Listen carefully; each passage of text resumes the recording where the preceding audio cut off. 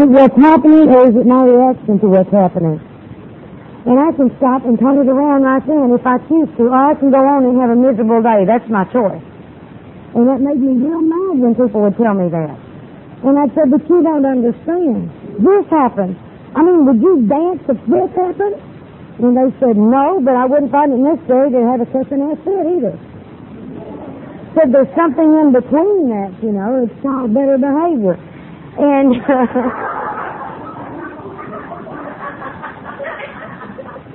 and you can't carry grudges with promptly. You can't carry those grudges because you've got to promptly get rid of them. You know, it takes a lot of fun out of misery. You can't fill your little garbage bag and hallelujah sob, you know. You can't do that. You have to take each thing as it comes. It's called dealing with life on life's terms. I never thought about doing that. You know, you've got to think about it and nurture those things and build them up and make them worse than they were and feel more pain. And my God, you know, I used to love to suffer. And you do me wrong today, and 15 years from today I can tell you how terrible you were, how much it hurt me. Now, you did it to me once, but I did it to me from then on. Because I didn't promptly get rid of my resentment. You know, sometimes what I do wrong that day is resent something, and it doesn't hurt you. And the means I always see myself for having done that to me one more time. Because, you know, when I take in those negative feelings, I'm doing it to me. And I no longer can go on and rationalize and justify what I did. You know, usually I'd say, well, you deserve that. Yeah, I gave it to you, but you had it coming. Look what you did to me. And instead, I find that, you know, you don't deserve so much, not of my negative. And what I give out, I get back. There's the spiritual principle. And whenever you're disturbed, no matter what the cause, there's something wrong with you. Yeah! I hated that statement. I hated it. It was in the 12 and 12. It says it's a spiritual axiom. You know, that's a truth that happens again and again and again. And I'm looking at that and I said, how can that be? And it's because my reaction is not good. My reaction is not good to what's happening around me. Because it disturbs me. And what disturbs me, it means that I am not accepting reality. You know, like I said, you don't have to like it to accept it. And it's when I fight the reality of the situation, I don't like it.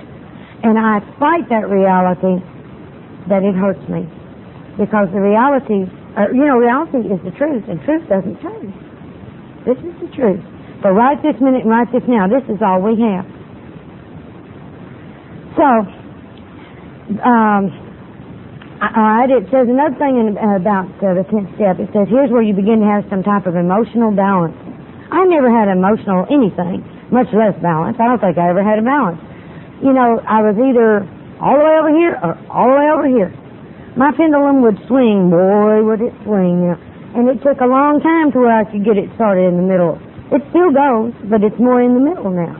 And I don't have to go way out here. You know, it's just funny. This is a wonderful weekend. Now, how do you feel after you get home? How do you feel after you get home?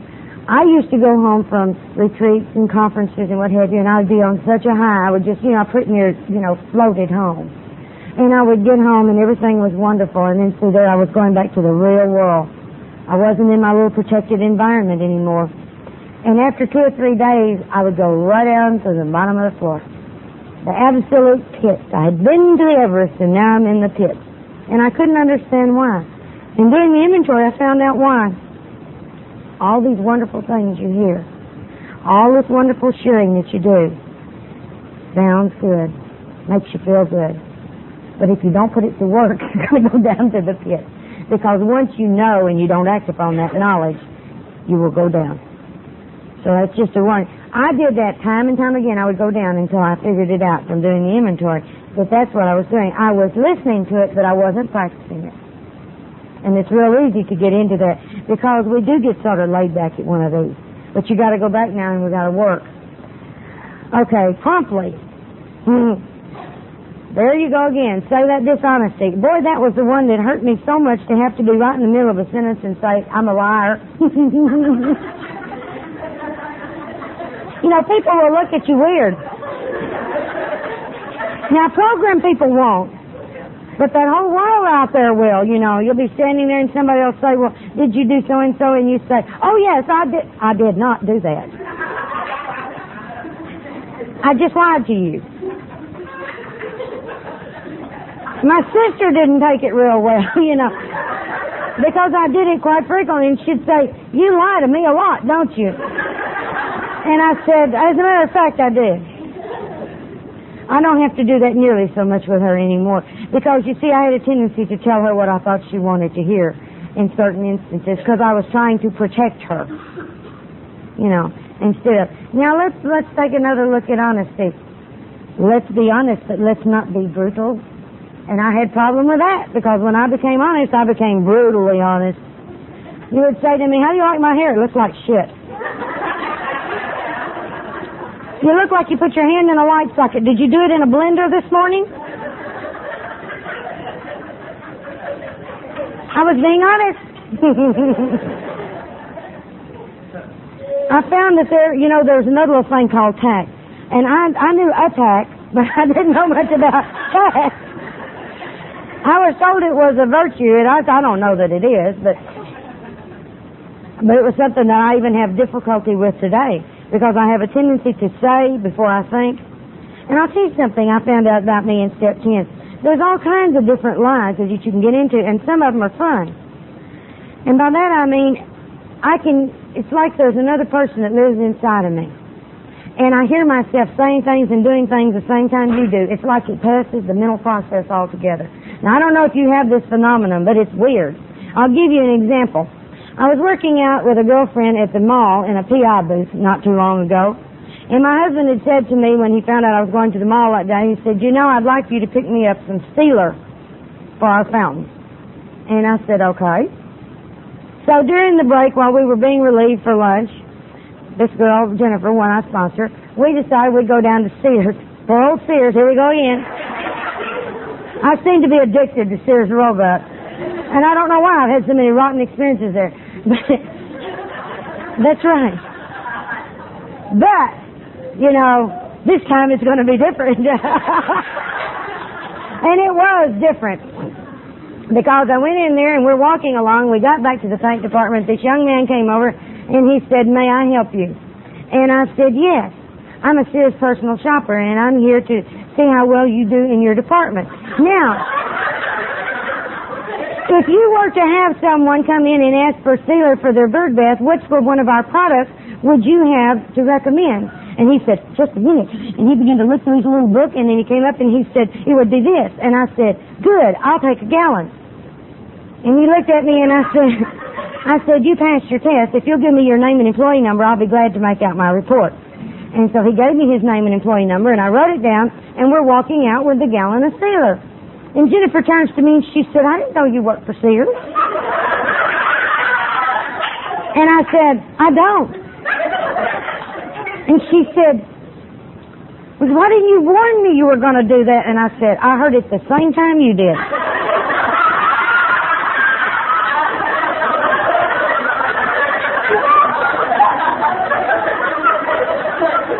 And she said, you're kidding. And I said, absolutely not. I said, once I heard it get started, I had to see it to the end to see what was going to happen. I said, it was an adventure. And she said, but wasn't it dishonest? No. And I said, yes. If you must know, yes. I said, it was not totally honest. Just a little bit dishonest. I said, it was a lie, Jennifer. And she said, well, how are you going to make an amends for that? And I said, I'm going to write to Sears and tell them what a nice young man they had in the paint department who was extremely helpful. And he was courteous. I said, that's how I'm making amends for playing that joke on him. I said, I may do something good for him. And she said, well, I was just wondering. I said, well, that's what I had planned on doing as I was walking off. But I said, it's funny. I said, because in my mind, you see, I played a joke on someone, and it wasn't a lie. But see, Jennifer caught me. Jennifer caught me. God had her right there to tell me. But now, I'm serious to tell you, I never know when one of those attacks is coming on. And I'm always as surprised to hear what my mind does as you are. It's amazing. And I don't know what kind of defense against that, but you see with the promptly and the know that it is a lie, I can go back and I can make amends if an amends is due. I don't feel that I hurt the boy any, but I did write the letter. And I got a thank you letter from Sears, you know, for telling me about their employee. But, like I say, that's some of the things that you notice. Now, I used to have emotional hangovers. You ever have an emotional hangover? You know, you can get so mad and have such a fit that you're just sick for 2 days, screaming and hollering, and you just wear yourself to a nub. I had a neighbor that I witnessed, you know, and I thought, you know, he needs this program bad. He went out to his lawnmower, and he started to crank the lawnmower, and he'd crank and he'd crank and he'd crank, and nothing would happen. And I began to feel sorry for him because it was hot, and he was an old fella. And he would crank and he would crank, and then I saw him go off to his shed, and he came back with a ball-peen hammer. And he threatened his lawnmower. He said, if you don't start, this is what you're going to get. And he did, and it didn't. And he did. He beat it until the housing, the wheels fell off. And he left it laying, and then later on in the afternoon I saw him come back with a new lawnmower. And he rolled it over to the old lawnmower, and I don't know what he said, but in my mind, it was, say this, you want to look like this, don't start some morning. And I began to feel a little more compassion for his wife.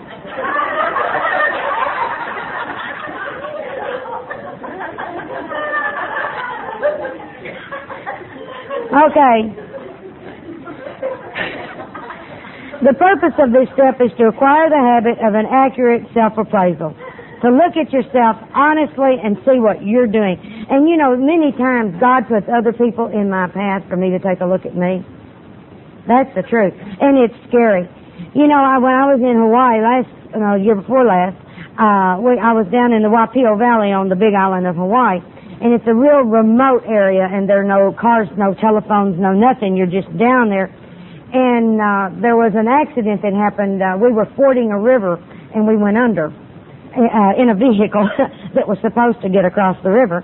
And so there we were, stranded in the middle of the river.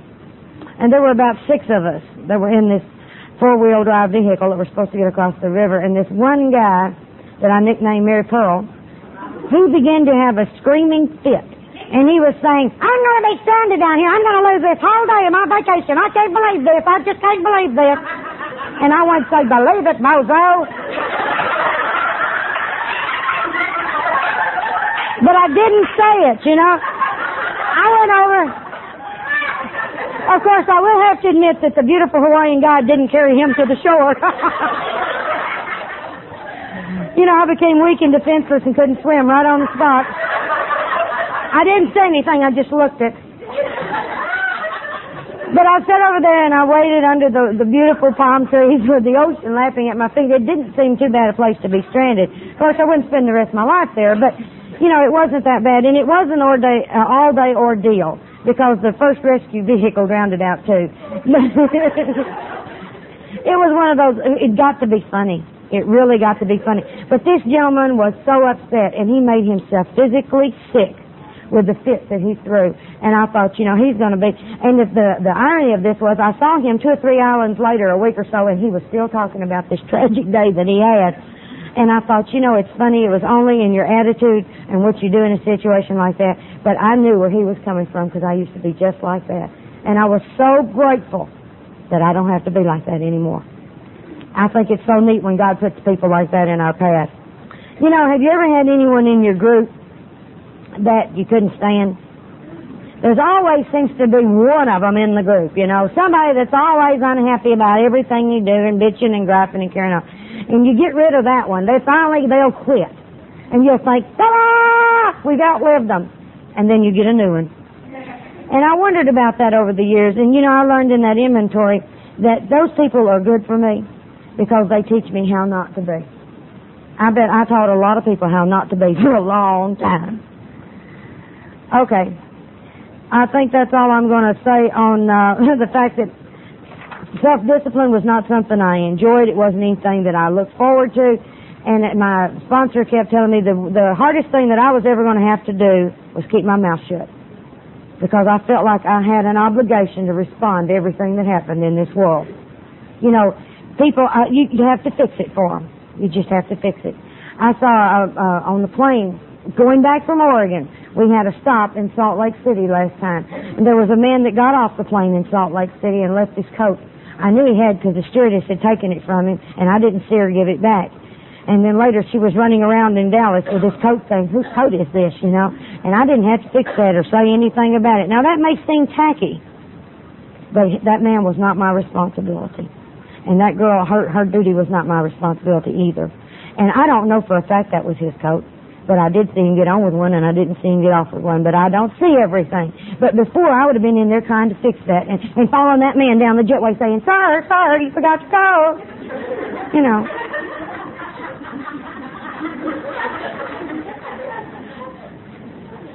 Your 10th step can be kept like a journal. It'll show you what God can do for you that you can't do one day at a time.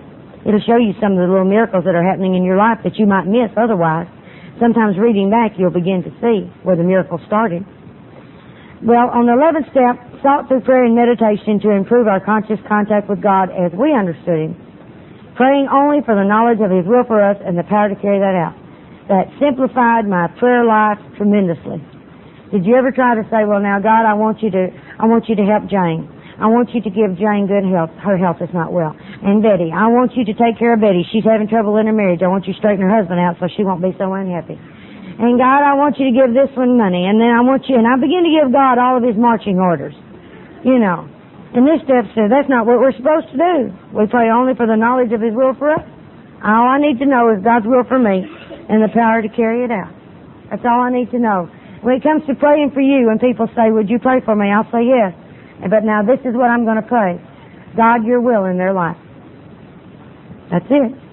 God bless that person. Your will in their life. Do for them what they need. I have no idea what each and every person in this room needs. And if I were to tell you what I think I need, it's usually not what I need. It's what I want. Because I have learned more from the tragedies that have come in my life than I have the good things, unfortunately. Now, I want to tell you something about the power of prayer. Don't discount ever the power of prayer. J.D., after we were in the program a little while, J.D. got cancer. And I was terrified. I was so terrified. And I felt like, it's not fair. We're just getting back together. We're getting a relationship going. And now he's going to be snatched out of my life. It's not fair. And I got mad at God. Now, when I get mad at you, you know my supreme punishment? I won't talk to you. I'll deprive you of my presence. I'll hurt you, boy. That's the real self-centered individual. And that's the way I would do God. I wouldn't talk to Him because I was mad at Him. I said, you know, God, I know you're in charge of all these things, and then here you let this happen. And I'm mad, and I'm not going to talk to you. And so I didn't talk to Him.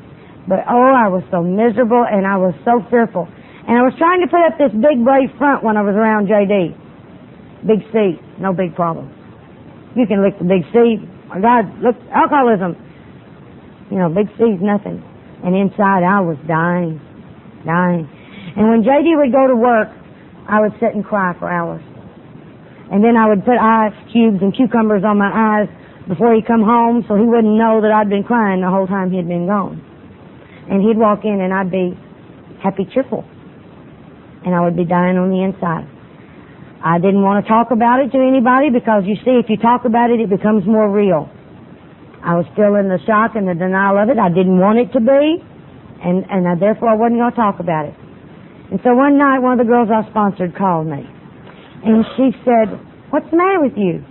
Because I was, I was really into the good sobbing. And the thing of it is, I wasn't crying for him. I was crying for me. Because I was so hurt by it, and I was so frightened by it. It wasn't what I wanted. It wasn't that he was going to suffer. It wasn't that he might die. But it was what was going to happen to me. My God, the self-centeredness in that, But Linda called that night, and she said, Mert, what's the matter with you? And I said, I don't want to talk about it, Linda.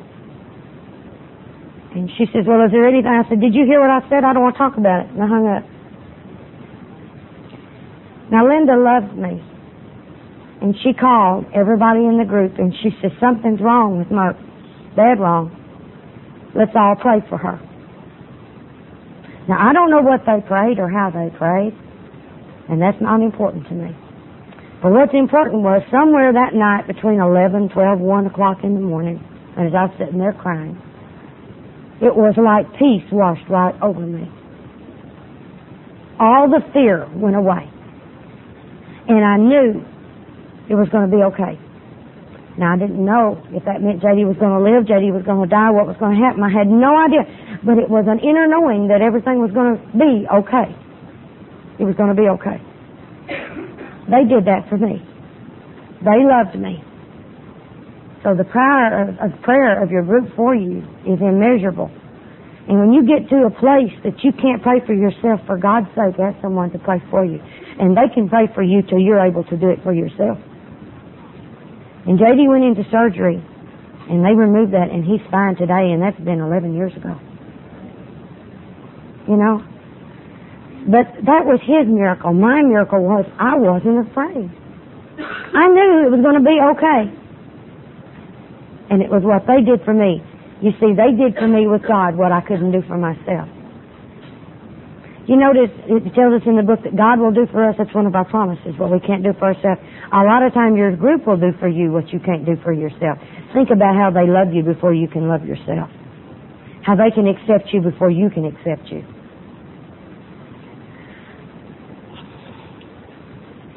You know, I usually don't know. I couldn't tell you exactly what God's will is for me, but I know what God's will is not by experience. I know the things that I do that are not God's will. It's pretty easy. You know those. There's sets of guidelines of good conduct and behavior that you know. But when I don't know what I'm supposed to do, when I get up in the morning and I turn my will and my life over to God, I do what's right in front of me to do. Knowing that God will put these things in my path as I need them as the course of my day goes on. God will tell me. Have you ever had a decision that you couldn't decide what you wanted to do, a major decision? I want to share with you one that I had with a girl that I sponsored. This girl's husband was practicing, and he was a teacher and she was a teacher in the same school district, and he drove the school bus. Now here's the lives of 50 or 60 children every morning being put in jeopardy because he's taking his pills and he's drinking his booze, and there he is. And she said, you know, if I report him, he'll most certainly lose his job. We may lose our home, and if he finds out, our marriage will go down the tubes. And she said, but I cannot live knowing that maybe a child's going to be hurt. She said, if a child gets hurt, I'll never forgive myself. And she says, what should I do? And I told her, I don't know, but we'll pray about it because, you know, I don't know, like I say, what you ought to do. That's the reason I have to be very careful in sponsoring people because, you know, you think you'd know, but you don't know. And so we began to pray, and one day she came to me and she said, you know, I still don't know. And I said, well, why don't you try this? Why don't you tell God what you're going to do? Make a plan of action and tell God you're going to do it. And that if you're not supposed to do it, to stop you. And she said, all right. So she called me one morning and she said, this is the morning I'm going to go in. I've talked to God and I'm going to go in and I'm going to turn him in because I can't live like this anymore. I can't live in this fear that some child's going to be harmed because his drinking is getting progressively worse every morning. And so she went to school that morning. And the principal wasn't there right that minute when she got there, and she left word with the secretary that she wanted to talk with him later on that morning. And after a while, the secretary called her and she said, the principal wants to talk with you. And he told her, he said, you know, we found it necessary to fire your husband this morning. He arrived in the bus drunk. You see, she didn't have to do that. She had just to be willing. Just to be willing. And then God did for her what she couldn't do for herself, where it would not be. And I thought that was a neat miracle. That was a neat miracle for her. I love the 11th step because it is the miracle step to me. I learned so much about life. I learned so much about me and you through meditation. Now, when I came in the program, I was big on meditation books. I'd never thought about meditation except doing yoga and, doing something really, what I considered weird and far out. Today, I don't consider anything weird and far out if it works for you. I really don't. But, every morning I'd get up and I'd read my ODAT, the 24-hour book, each day a new beginning, God calling, the upper room, the daily word, the guidepost. Now I'm here to tell you it's hard to meditate on 25 things.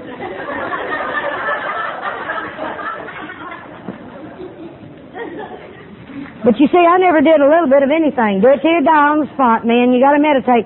Well, by the time you get all that read, that's going to take you about 30, 40 minutes. Well, you don't have too much time. And I couldn't meditate. I couldn't hold a single thought in my head 10 seconds. And people would say, shut your mind, just let everything go. Is there anybody that can do that? Can you totally turn your mind off to all thoughts? I can't. After all these years, I can't make my mind go completely, totally blank. I have to put something in there. And so I found that when I meditate, if I take one spiritual truth and just put that in there and try to relax and not force anything. And sometimes I have to keep going. In the beginning I would do it like maybe 10, 15 seconds, maybe a minute, and then, got to go to the grocery store. We'd come through. And I would say, no. And I would go back.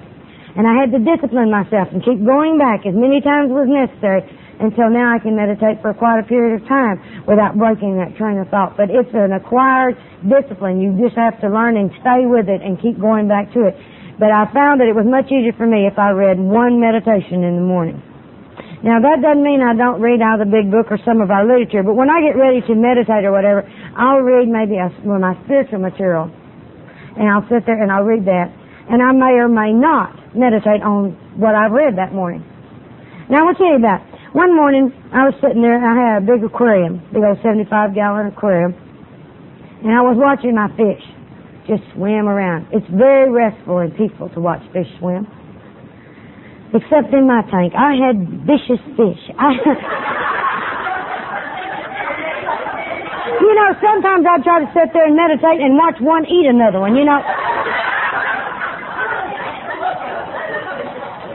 That's until I learned that there's some fish you don't put with other fish, But I thought they were pretty and they'd all look so good together. But, some things that just look good don't always go together.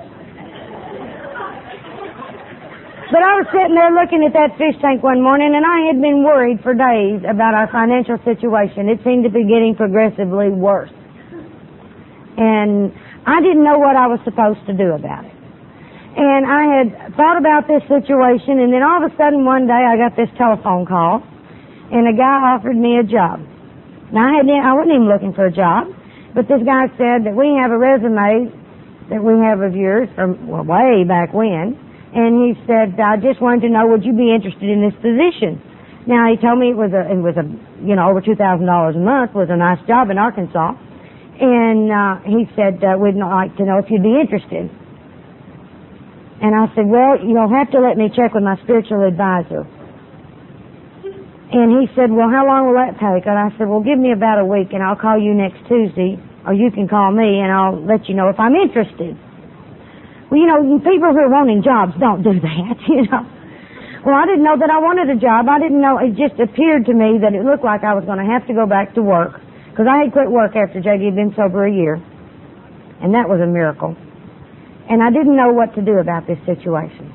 Now, I didn't say anything to J.D. because I didn't want him to sway my decision one way or another. Now, that may be right or wrong, but that's how I did it. And I would pray and I would ask God, what would you have me do? And I didn't get an answer.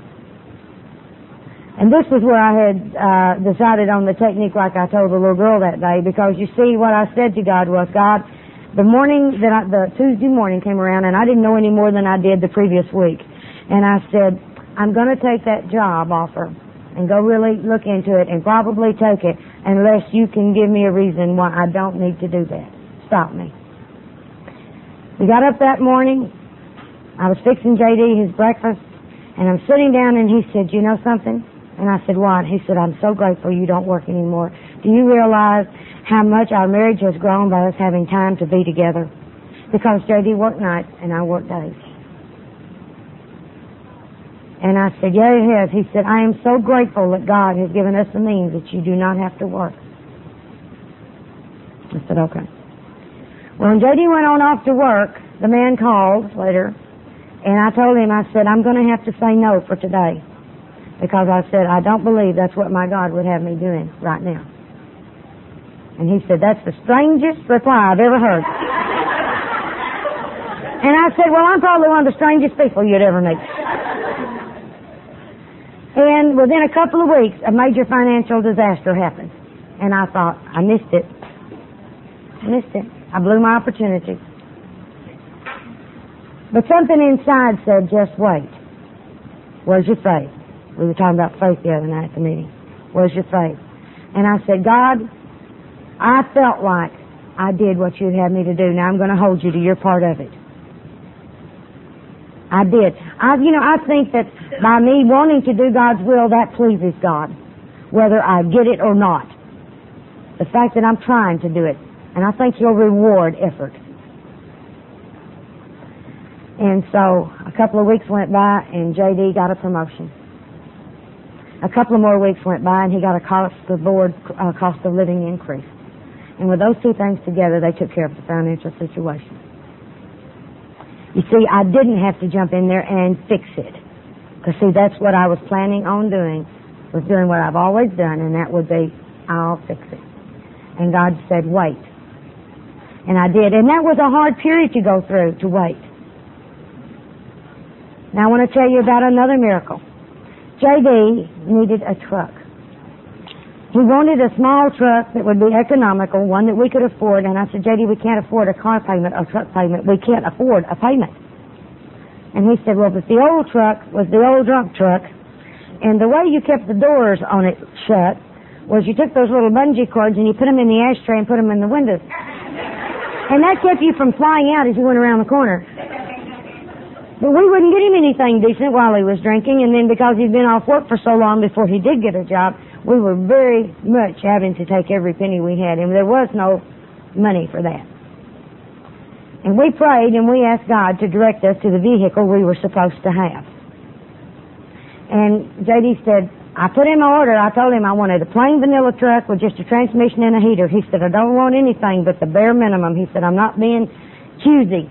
He said, I just want something that I can use. And we would go and we would look at all these lots, and there wasn't a truck that fit that description. They had 5-speed, it had a stereo, it had air conditioning, it had this, that, and the payments were astronomical. Now, J.D. was going to go on the night shift the following Monday. This was Friday morning.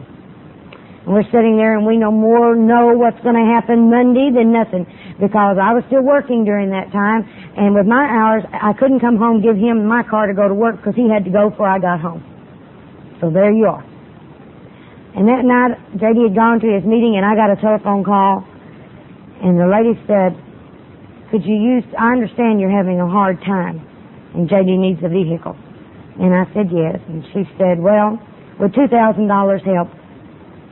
And I said, there's no way we can pay back $2,000 loan because, it'd be, by the time you added the loan with the car payment, there'd be no... She said, I don't remember saying the word loan. She said, would you take this $2,000 as a love gift? Well, the program tells me I have to learn to receive. I'm big on giving, but you got to receive. Boy, that was hard. So now we had the $2,000 in cash that night. We got up the next morning, we went past the place we'd been going, and over on the side of the lot by its little lonesome self was this little white truck. Plain vanilla. And we asked the salesman about this truck. He said, you don't want that truck. He said, it's just a stripped down model. It doesn't have anything but a transmission and a heater in it, for God's sake. He said, we ordered it for Coca-Cola Company. They wanted one, and it didn't come in time, and they got tired of waiting and got them a Toyota. And this was a Datsun. And he said, it's just over there. He said, it's got the heavy-duty springs and all this kind of stuff. But he said, I don't know that you'd be interested in that one. And J.D. said, well, can we just drive it? And so we got in the truck. We looked at each other and went, we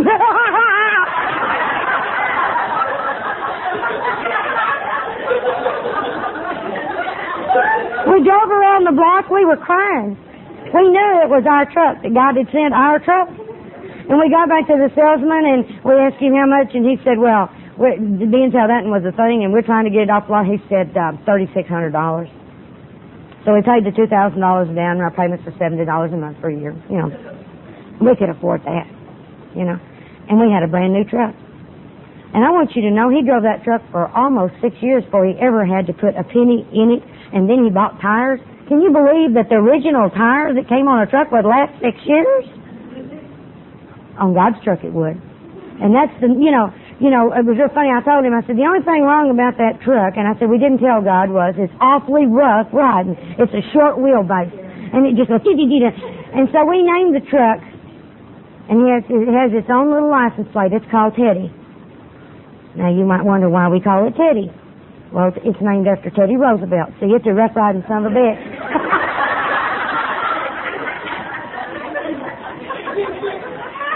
Oh, God has a sense of humor. Okay.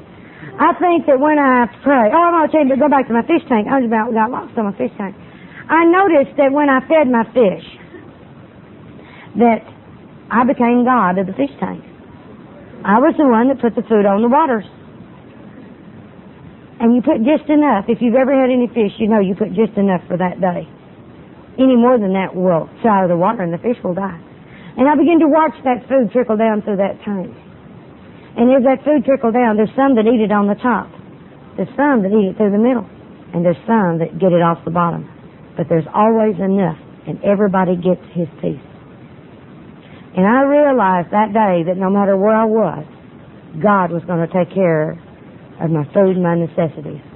And I never had to go back into that panic fit about finances and what was going to happen anymore. Because if I realized through my inventory and my 10th step, the only time I have financial worries is when I go out and run amok. You know, I go charge happy, you know, I have, charge, JD says that my charge cards, I can flip them like OCB papers because they're worn so thin from use.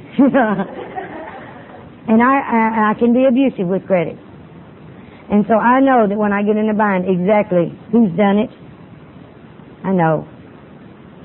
And I know what steps to take to correct that.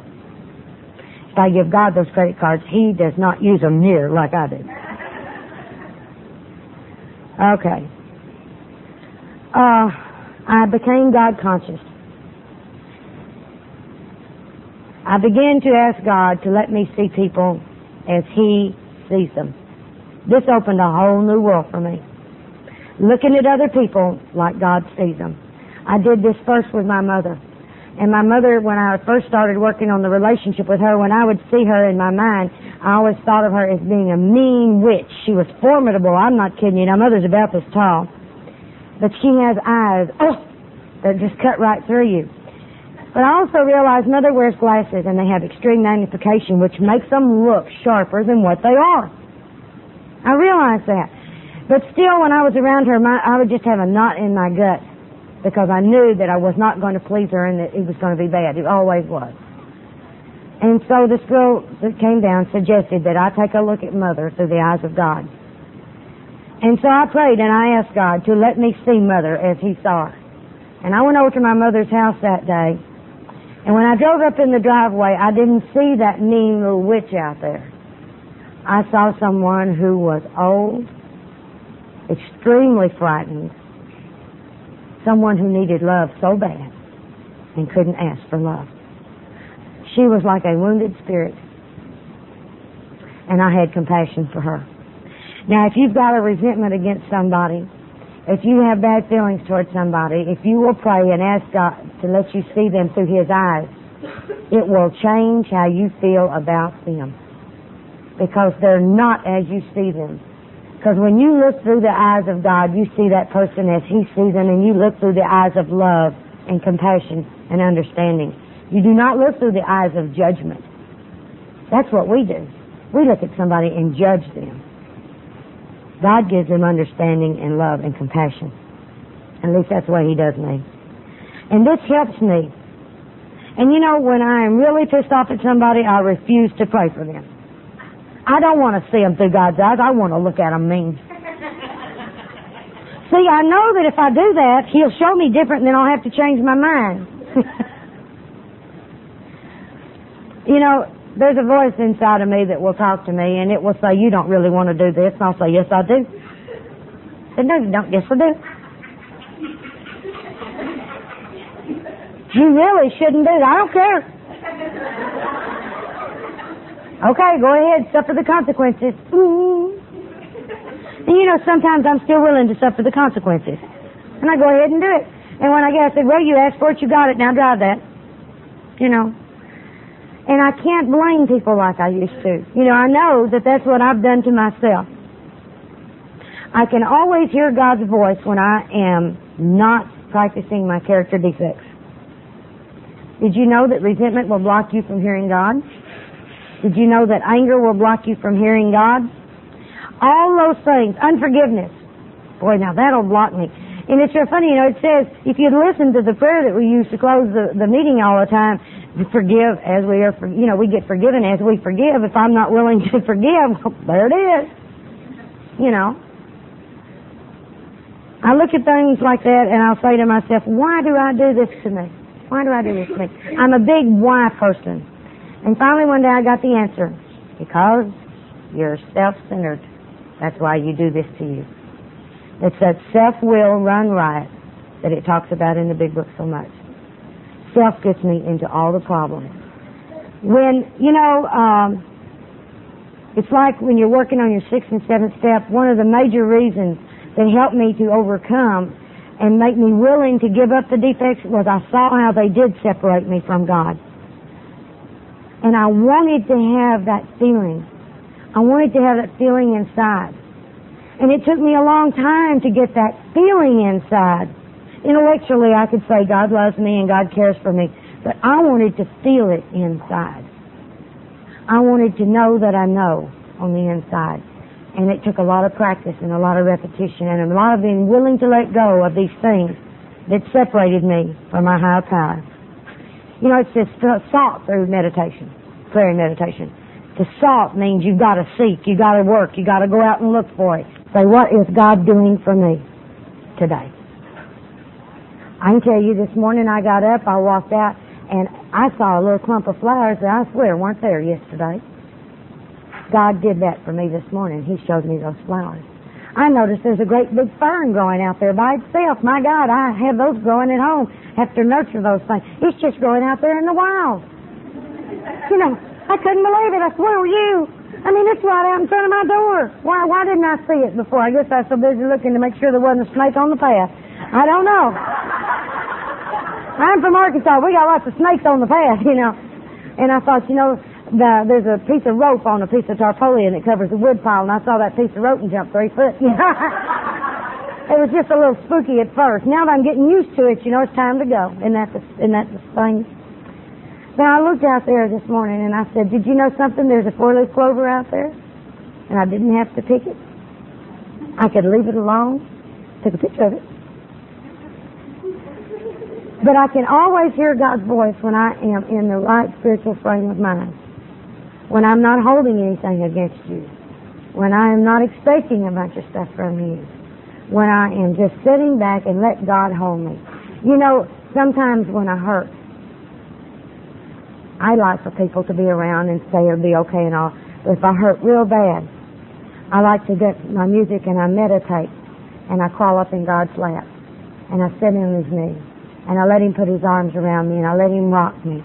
Because it feels so good. And He gives me that comfort that I need, that I can't get that kind of comfort from anybody in this world. I like to start off my day with a positive. And when I first came in the program, it was real hard because I was so programmed into the negative. So I've done a lot of mirror talk over the years. I don't know if y'all are familiar with mirror talk. But I talked to myself in the mirror, and I would write myself notes all over my house that said, God loves me, God loves me, God loves me. Everywhere you went, said, God loves me. Because you see, I didn't know that God loved me, and I was trying to put the affirmations in my mind so that it would become real, so that the repetition after a period of time would become gut level, and then I would know. And I would look at myself in the mirror, and I'd say, good morning, Mary Pearl. There's nothing going to happen to you today that we can't handle together because I love you, God. And I would say it out loud because what you hear on your ears makes more impact than what you read. It's what you hear that comes really strong. And so I would start my day with that. And you know, the days that I didn't bother to take time to do that didn't seem to go as right for me. Because I was making that contact. It's like making a telephone call to somebody that's really far away. Once you get the connection, don't hang up. And you see, that's what I did all my life. I would call God in a crisis. I was a crisis communicator. You know, I'll handle it. You know, but I go, oh God, it's bad. You know, okay God, I need some help over here. You know, instead of just saying, God, I'm going to give it to you and let you do it, you know, I'd say, God, you know, I'll let you have this little piece over here. And then when it would get straightened out, so halfway, I said, thank you, I can take it now. And I did this for a long time because, you know, when you get a routine going, on going to work every morning, I talked to God all the way to work in the car. You know, for a while I thought people were going to look at me like I was crazy, and I realized that I wasn't that darn important. Real people really didn't give a darn about me. You know, one of the girls in our group used to carry an infant stick with a doll strapped in it so that when she talked, that people wouldn't think she was crazy. And I said, I got a news for you. People might think you're more crazy when you grow up and leave that kid strapped in that car. I said, and I can tell a doll from a kid, believe it or not. But it's funny what we'll do to ourselves. There goes Betty. Okay, God would put ideas in my head. You know, I thought that everybody had a voice inside of them that was saying, hello there, this is God. You know, and sometimes I have heard the inner voice and sometimes I do not. But most often than not, thoughts go through here that are not my thoughts. And I recognize that that's not my thought and that something has put it in there. And I try to meditate on that. A good thought is like a prayer. You know, for me in the beginning, that's about the best I could do. In the morning, that's how I started off with prayer. I said, please. That was my prayer for the day. And at night, I said, thank you, Butch. Thank you much. Because I didn't know anything else how to pray. And I'm still not into big, long prayers. That's the reason I'm so grateful for the 3rd step prayer and the 7th step prayer. Because it says it so concisely. And it's something that I can remember.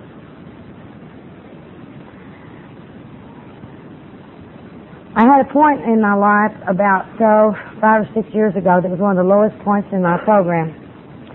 I had gotten so good and so wonderful. I don't know if this happened to any of you, but it happens to some of the old timers. And you get to where everybody comes to you for all the answers, and everybody comes to you for all the this and the that, and your ego gets a little out of it.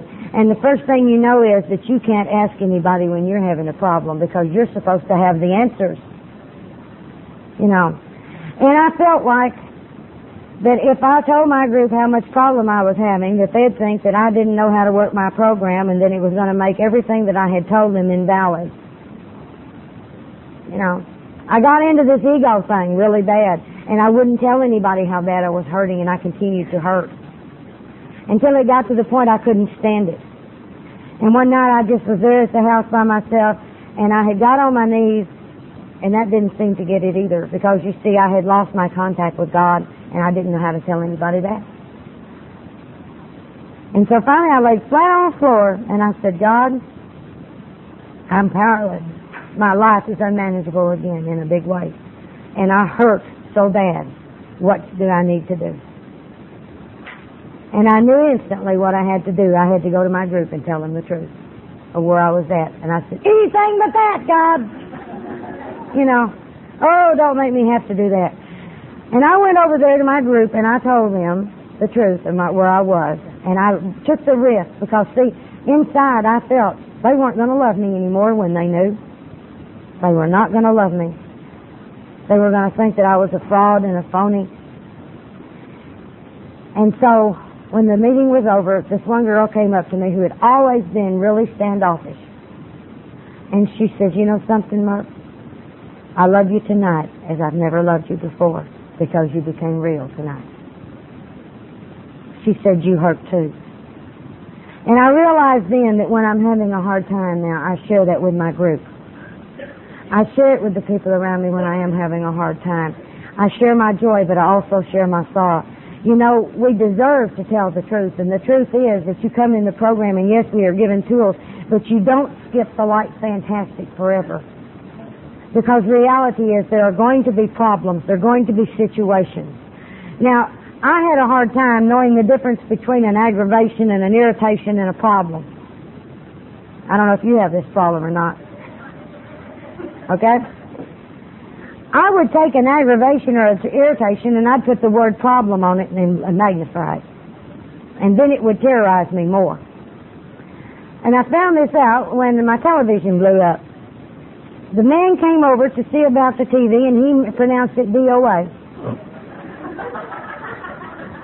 And I said, oh no! And he said, what do you mean, no? And I said, my God, it's right before Christmas. I don't need this kind of problem. And he said, problem? He said, lady, this is an aggravation maybe or an irritation, but it won't be a problem unless you make it one.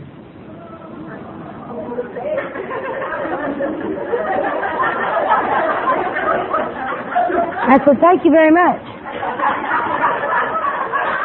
And when he left, I said, well, God, you got me again. But I had to stop and think about that, and I thought, this isn't a problem. This isn't, what's really a problem? Problems, if you want to get down to it, are those things that are life-threatening. Those are big problems. But there's a lot of aggravations and irritations that happen in this world that are not problems until you make them that. And I said, well, God, I tell you what, I enjoy looking at the cable during the wee hours of the morning, but if this is not supposed to be, it's okay with me, and that's all right. Because I don't want to take money and spend money because it's coming up Christmas, and I just don't want to spend my money that way. Well, a couple of weeks later, my sister was over at the house, and she said something about the TV, and I said, well, the TV's dead. And she said, well, why, and aren't you going to get another one? I said, well, not right now. I thought we'd wait till after the first of the year, perhaps. I said, I wanted to have Christmas and everything, and I said, we don't watch that much TV during Christmas time anyway. We have friends in and out, this kind of thing. And she said, well, I've been dying to know what to give you this year. She said, let me give y'all a TV, and then I won't have to worry about it. And I said, that sounds fine to me. I said, do your thing. So you see, it wasn't a problem, and it was handled so neatly, and I said, I thought it was really neat how that all worked out. And if I can just remember that. I had a real hard time dealing with mechanical things for a number of years until I let go and let God take care of them for me. And I would always just go berserk when something would break. Just go berserk. Things are supposed to last forever. Forever.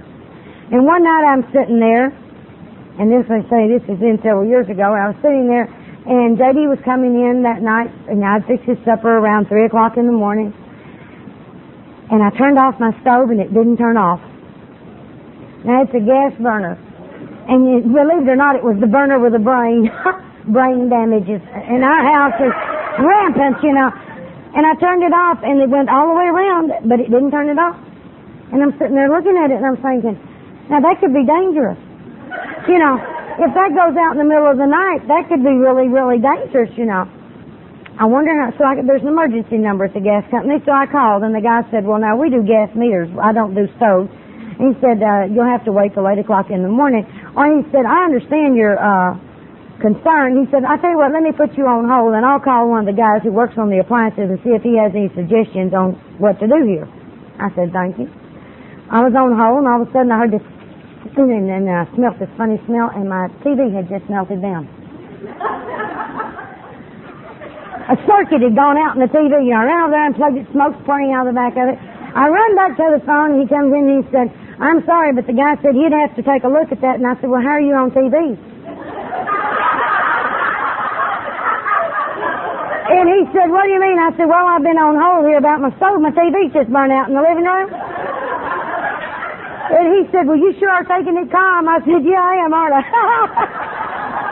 I said, it's getting plumb funny here, boy. And J.D. came home, he said, how was your night? I said, you wouldn't believe it. I said, the stove's going and the TV won't. And he just laughed. But that was a big improvement. That was a big improvement. You see, God was beginning to do for me to give me a sense of humor in things. God began to give me a sense of humor on how to deal with things. Now, I had one of the girls that I sponsored gave me a beautiful pair of sterling earrings for Christmas one year. And I love those. They were big, they were heavy, they were just gorgeous. And last Christmas I was out at the mall looking at stuff, and I tried on a sweater at Penny's. Wasn't it Sears?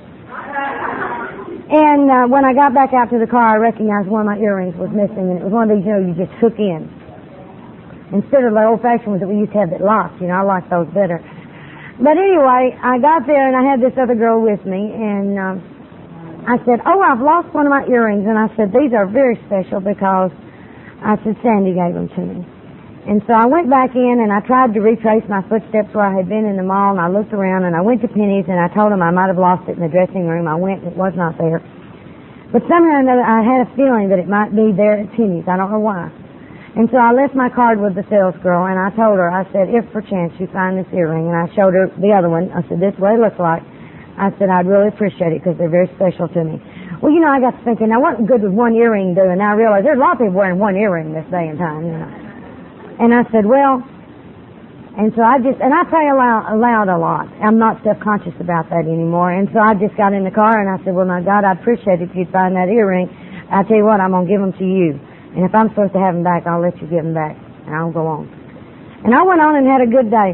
And right before I got home that day, the lady that was with me, she said, I hear you in the meetings and all, but I saw you working it today, even on something like an earring. She said, you do work this program, don't you? And I said, well, yeah, it's a habit. It's a good habit. It's one of the positive habits I've developed over the years. And so I went on, and 3 weeks later, now 3 weeks, how many times do you reckon they clean the store in 3 weeks? It's more than my house, but... Anyway, I got this call, and this woman says, you're not going to believe this, but we found your earring. And I said, fantastic. And she said, I said to myself yesterday when I saw your card sitting on my desk, if we hadn't found it by now, I might as well throw this card away, and I forgot to. Okay? Now, I'd been looking off and on for a black pleated wool skirt. Couldn't find one. Just plain black, my size, couldn't find one. And so I went that night to pick up that earring, and what do you think was hanging right there at the cash register? In my size, one black wool skirt. She said, we found this the other day back here. I was asking her, I said, is this put back for somebody? And she said, no, we found it. Said evidently it got lost in the shuffling around and got out of pocket, and it's the only one we have like that. If you'd like it, we'll give it to you for $15. And I said, God, you really got a sense of humor. I loved it. Things like that. And the thing about it, I told her, I said, you just don't realize how good God is to me. And I'm not ashamed to tell people, God's doing this for me, or God does that for me. It doesn't bother me anymore.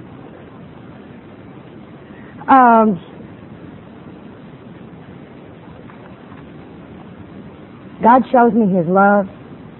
If God didn't love me, I wouldn't be here with y'all this weekend. Do you realize that I get to do things that a lot of people do not get to do, and it's not because I'm special. It's because God loves me.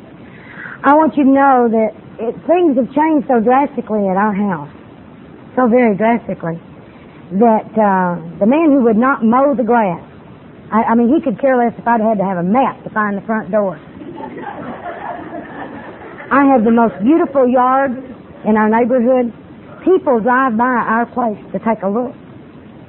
And it's nothing I've done, because I don't do yards. But I want you to know that God has been so good to me. I have such a beautiful yard. I have big trees, nothing like these. Nothing, that's 300 foot tall, but I've got 40 and 50 foot. I got a couple of those in the front yard. I've got some small ones. I've got tulips and jonquils in the spring. I have crocus. I have all these little flowers and stuff that come up that make your yard, and we're just banks of thrift, which is a purple flower that we have that grows a ground cover. And then J.D. decided that he would make him a serenity garden. I didn't know what he was talking about. And you're not going to believe this, but his roses are all from Medford, Oregon, from J&T. So we're helping support your economy here. And we have over 150 of those little babies that we have gathered over the years. And we have an enclosed patio, and then we have an outside patio, but between them we have this giant rose garden with all these beautiful, beautiful hybrid roses, and in the middle he has a fountain. A beautiful fountain. And in the mornings I go out on my enclosed patio, and I sit at my glass top table, and I listen to the running water. It's not near like this, but I listen to the running water, and I can sit there, and that's a gift from God. That's truly a gift from God. I never dreamed life could be so good. I never dreamed life could be so good. I never dreamed there were so many beautiful places in this country. I never dreamed it could be. It's just as beautiful here. It's just like a picture postcard, and I'm so grateful. I was here earlier this year, and I didn't get to see all of this. It was raining and snowing, and God has been so good. He made it all pretty. Hope y'all know that. It may rain when I leave.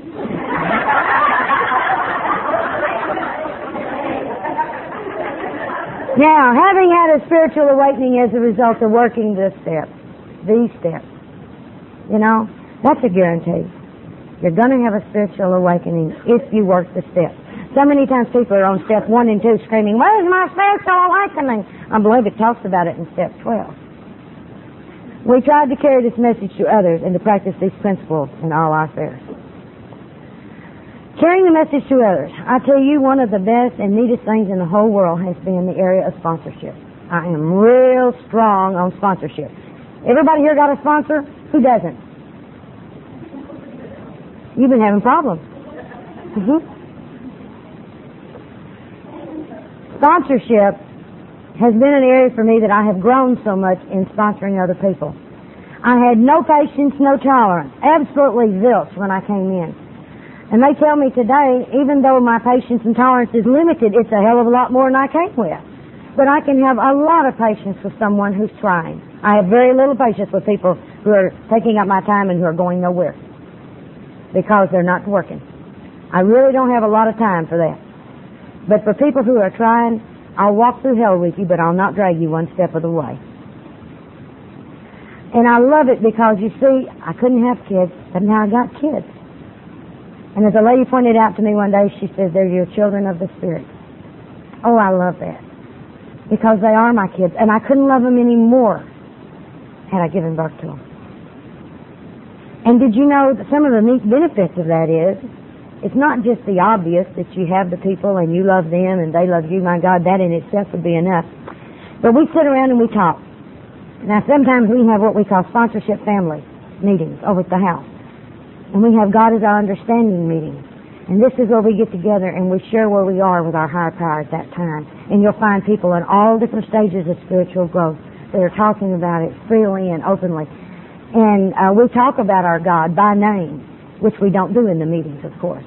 But we're free to do this when we have our sponsorship meetings. And everybody tries to help everybody by sharing. And we just share where we are, and if you want to go this way or you want to go that way, it's fine. But it gives everybody a closeness. Because when you start sharing about your God to one another, there's a super special closeness that comes in this situation.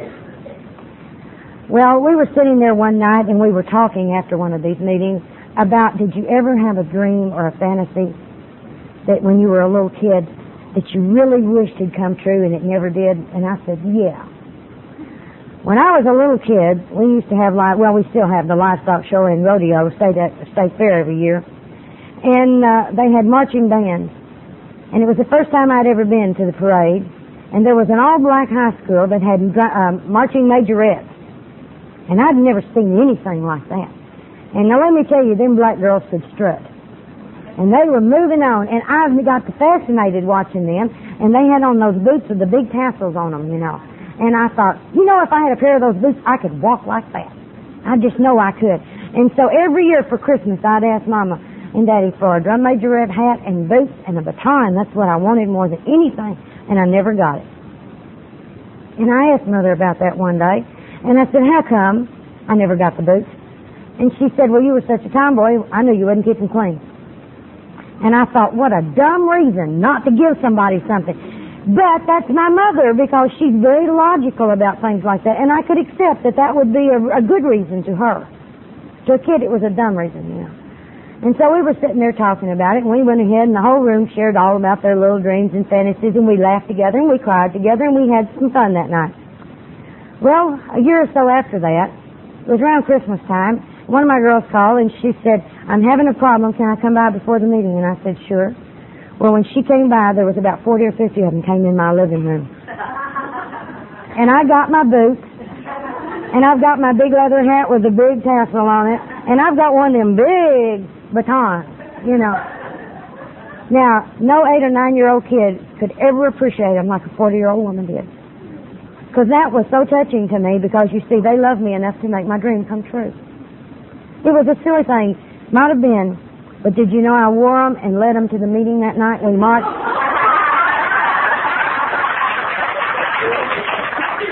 And I can tell you, sometimes, you know, when you get the pinky punkies and you just sort of feeling low, I can go in that closet and I can bring out my stuff and I can put them on and know how much I'm loved. To know how much I'm loved. This year for Christmas, they outdid themselves. You see, I've been working on fear for the last year or so. Removal of various fears. The first was the fear of tornadoes. Now, we live in Tornado Alley, and if y'all have never experienced a tornado, let me tell you, it is a terrifying experience. But what is more terrifying is the fear of the tornado. The tornado would come through once in a while, but every time the symbol went on to TV, I had one. And I recognized what I was doing was feeding that fear. I was feeding that fear, and I'd watch that symbol on the TV. And then I'd turn on the radio, and I'd hear it here, and I'd hear it there, and I'd get my map, and I'd plot the course, you know. Man, by the time it got there, I was just, you know, like that. I was a nut by the time that when the siren would go off, and I mean, my heart would just go, and I'd go right into tachycardia. I mean, it was terrible. And I was always there by myself. And I'd grab my dogs, and we'd be in the closet, and they'd be barking and growling at one another, and I'd be quivering and shaking. And the storm would come, you know, and it would be on the other side of town or something. And I'm grateful it wasn't over me, but nonetheless, I just hated that because it was like it was happening to me every time. And I asked God if He would to please remove that fear of storms from me. And I began to see the things that I was doing that was feeding the fear, and I quit doing those things, and I realized that my fear level began to drop. Now, that's not to say I was doing skip-de-maloo when the siren went off, but I was not into a panic already. And even now, when the siren goes off, I don't like it, but I am okay with it. And I do what is necessary to take cover, but I don't do it like a raven-ass nut, you know? One afternoon, my sister and I had gone out to eat pizza, and when we came out of the pizza place, the wind was blowing, the rain was coming down in torrents, and I was mad because I was getting wet. And I got over to the car, and I could barely open the car door. The wind was blowing so hard. And I told her, I said, can you believe this crap? Can you believe that? I said, here we are out in this mess. I am getting drowned. Can you believe it? We got on, we was going down the road, and we could not drive. It was just so windy and so rainy, I couldn't see to drive, so I pulled over. In a few minutes, I told her, I said, I can't believe all this mess. And I turned on the radio, and I couldn't hardly get anything. And so in a few minutes, we went on down the road after the storm passed, and we were going down, and as we got closer into town, they were talking about the tornado that just happened.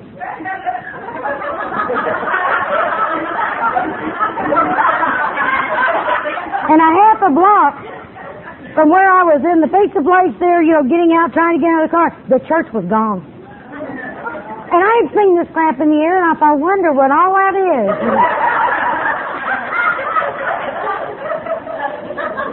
So you see, I know now that God will take care of me in the middle of one, so there's no need to really be that fearful about it anymore.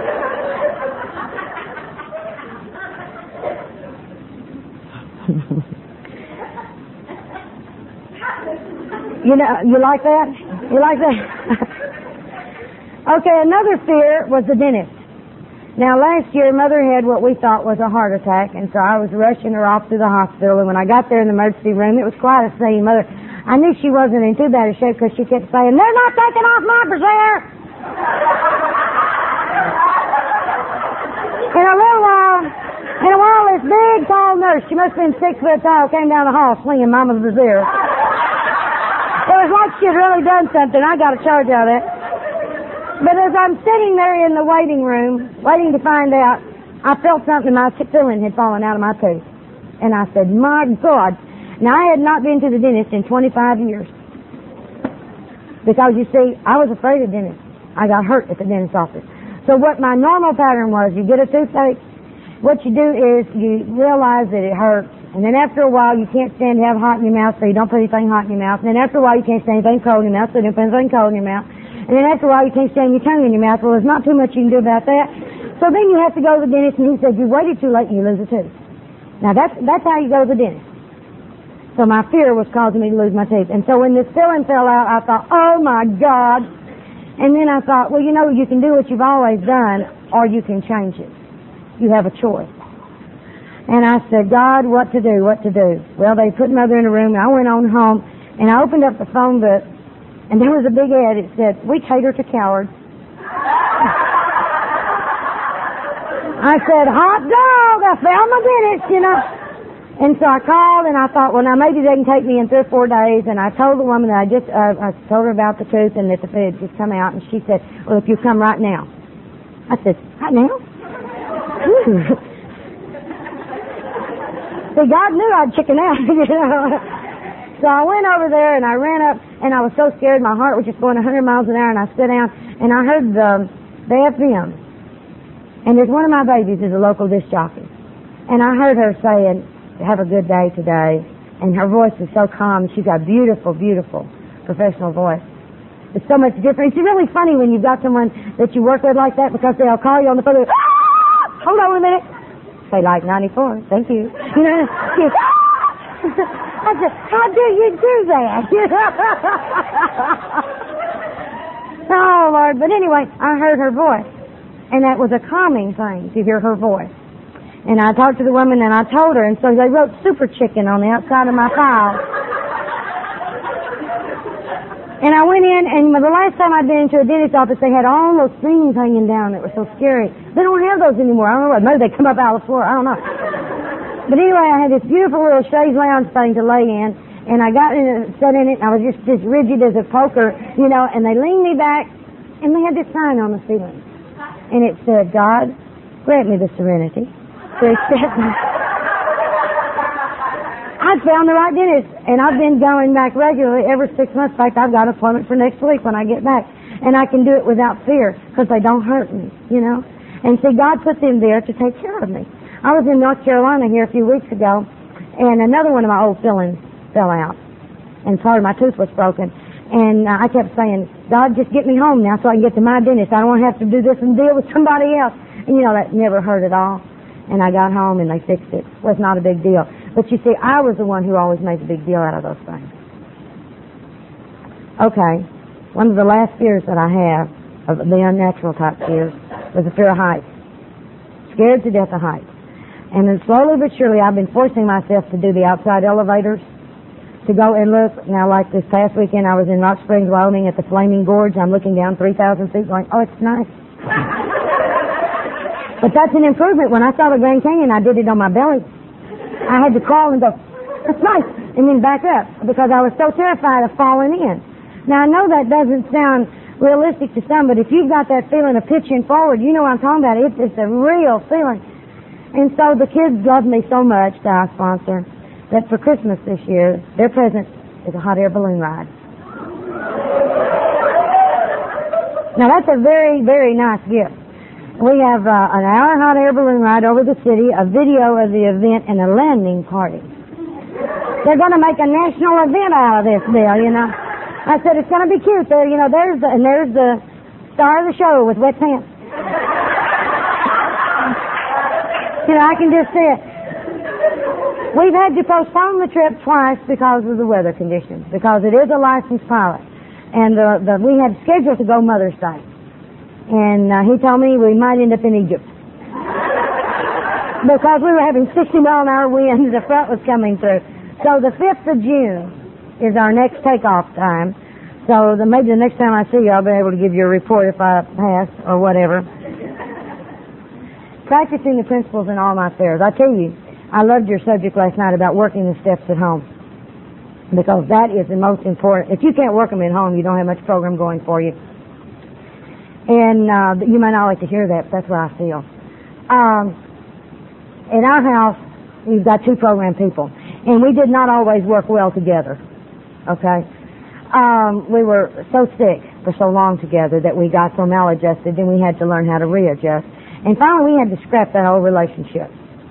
We just had to scrap it and let it die and develop a new relationship between the two of us. And communication has been a big part of that. And one of the things that I realized here a few years ago was the fact that when we did not communicate well, and I couldn't understand, there was always a lot of misunderstanding about what he meant, what I meant, and you'd say something, he'd get real mad, and you'd wonder why he got mad, because you couldn't figure out why he took it that away, and then he'd say something, and it would just be a disaster, and you couldn't figure out what's going on. Well, I went to a workshop on communication. I found out what was going on. J.D. talks in feelings. I was talking in logic. And the two don't match. You see, J.D. would say, my husband's a dreamer, and he would say stuff like, I think I'll build a party barge. And immediately I feel fear, because I know that when J.D. starts on these projects, we're talking lots of dollars, and maybe they never get finished. And you see, I'm going on all that on the inside. So what do I tell him? God, that scares me? No, I'm not going to tell him that scares me. What do I tell him? That's stupid.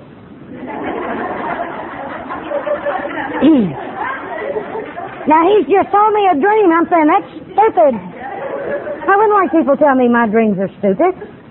But you see, I'm not identifying anymore. I'm not in logic.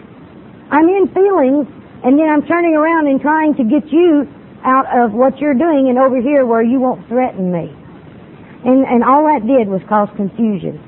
And he'd say, you don't ever want me to have anything I want to have. And I'd say, that's not true. And he'd say, yes it is, no it's not. And then we'd get into it, you know. And we went on with that for a long time until, like I say, when I came back from that workshop, I told him, I said, J.D., I have not been sharing feelings with you. I've been sharing logic. And I said, I guess I was afraid I would get hurt again if I shared the feelings. So I wouldn't share the feelings. And he said, well, I didn't know what the problem was. And I said, well, I'm going to try to share feelings, and I know that I won't be able to do it all. And I'm not going to do it right because I haven't done it, but we're going to try. And when I began to make the effort to meet him when he was doing feelings, and then I would say to him, let's do logic. And then he would share with me. It was sort of like we gave each other the code so that we didn't have to guess anymore. And there were some times that I needed to tell him how I felt, and I didn't want anything back from him other than the just telling. And I would say, J.D., I need to tell you how I feel about something, and it's not up for discussion. And then I would express how I feel. Thank you very much. You see, I wasn't expecting any feedback from him, and I didn't want any hassle. I just wanted to be able to say, this is how I feel. And we found that we began to communicate better. Well, our communication has now gotten to the silent stage, because it was real funny. He came in last week, last Monday or Tuesday, I guess, must be Tuesday. And he came in, and I was sitting on the back step looking out into the patio at all my plants. I got them in from the greenhouse now, and I said, oh, I just love them. And I was sitting there, and he was going, looking so sad and everything. And I looked at him, and I said, don't ask. You know, my thing is, what's the matter? Let me fix it. You know, instead I just went, you know how as a little kid you used to play the little game where you mock the other person, you know, you imitate them?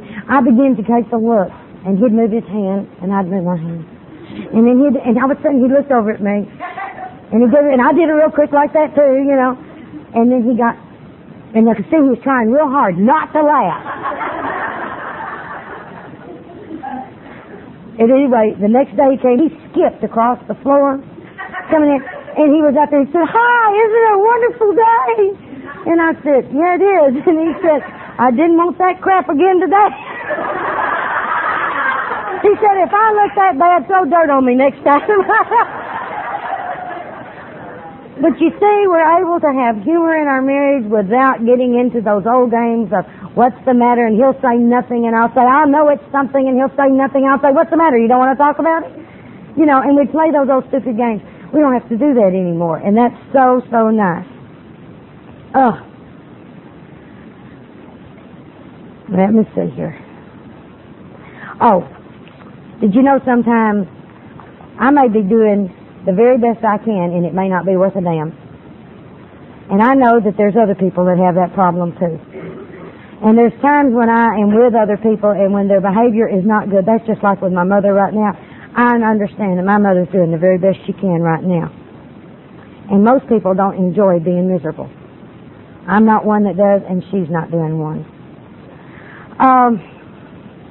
I think pretty much we have talked about as much as we have time for this weekend. I am grateful that y'all allowed me to come and share with you on the 12 steps, because they have changed my life, and they continue to change my life as I work them. I may not be the best me I'll ever be, but I'm the best me I've ever been to this point in time. I'm not perfect by a long shot, but I'm not nearly as sick as I once was. There's definite progress in my life. I can be comfortable with myself most of the time. I can be comfortable with my higher power. I'm not afraid. I know I'm loved. I know I've been forgiven for the things I've done. I am greatly blessed. As a woman, I am greatly blessed. My name is Mary Pearl, and I'm a grateful recovering Al-Anon. I am grateful, so grateful to the program of Alcoholics Anonymous, not only for my husband's recovery, but for giving us the 12 steps to recover by also. I am so grateful for the wonderful healing in our fellowship of Al-Anon. Thank you again.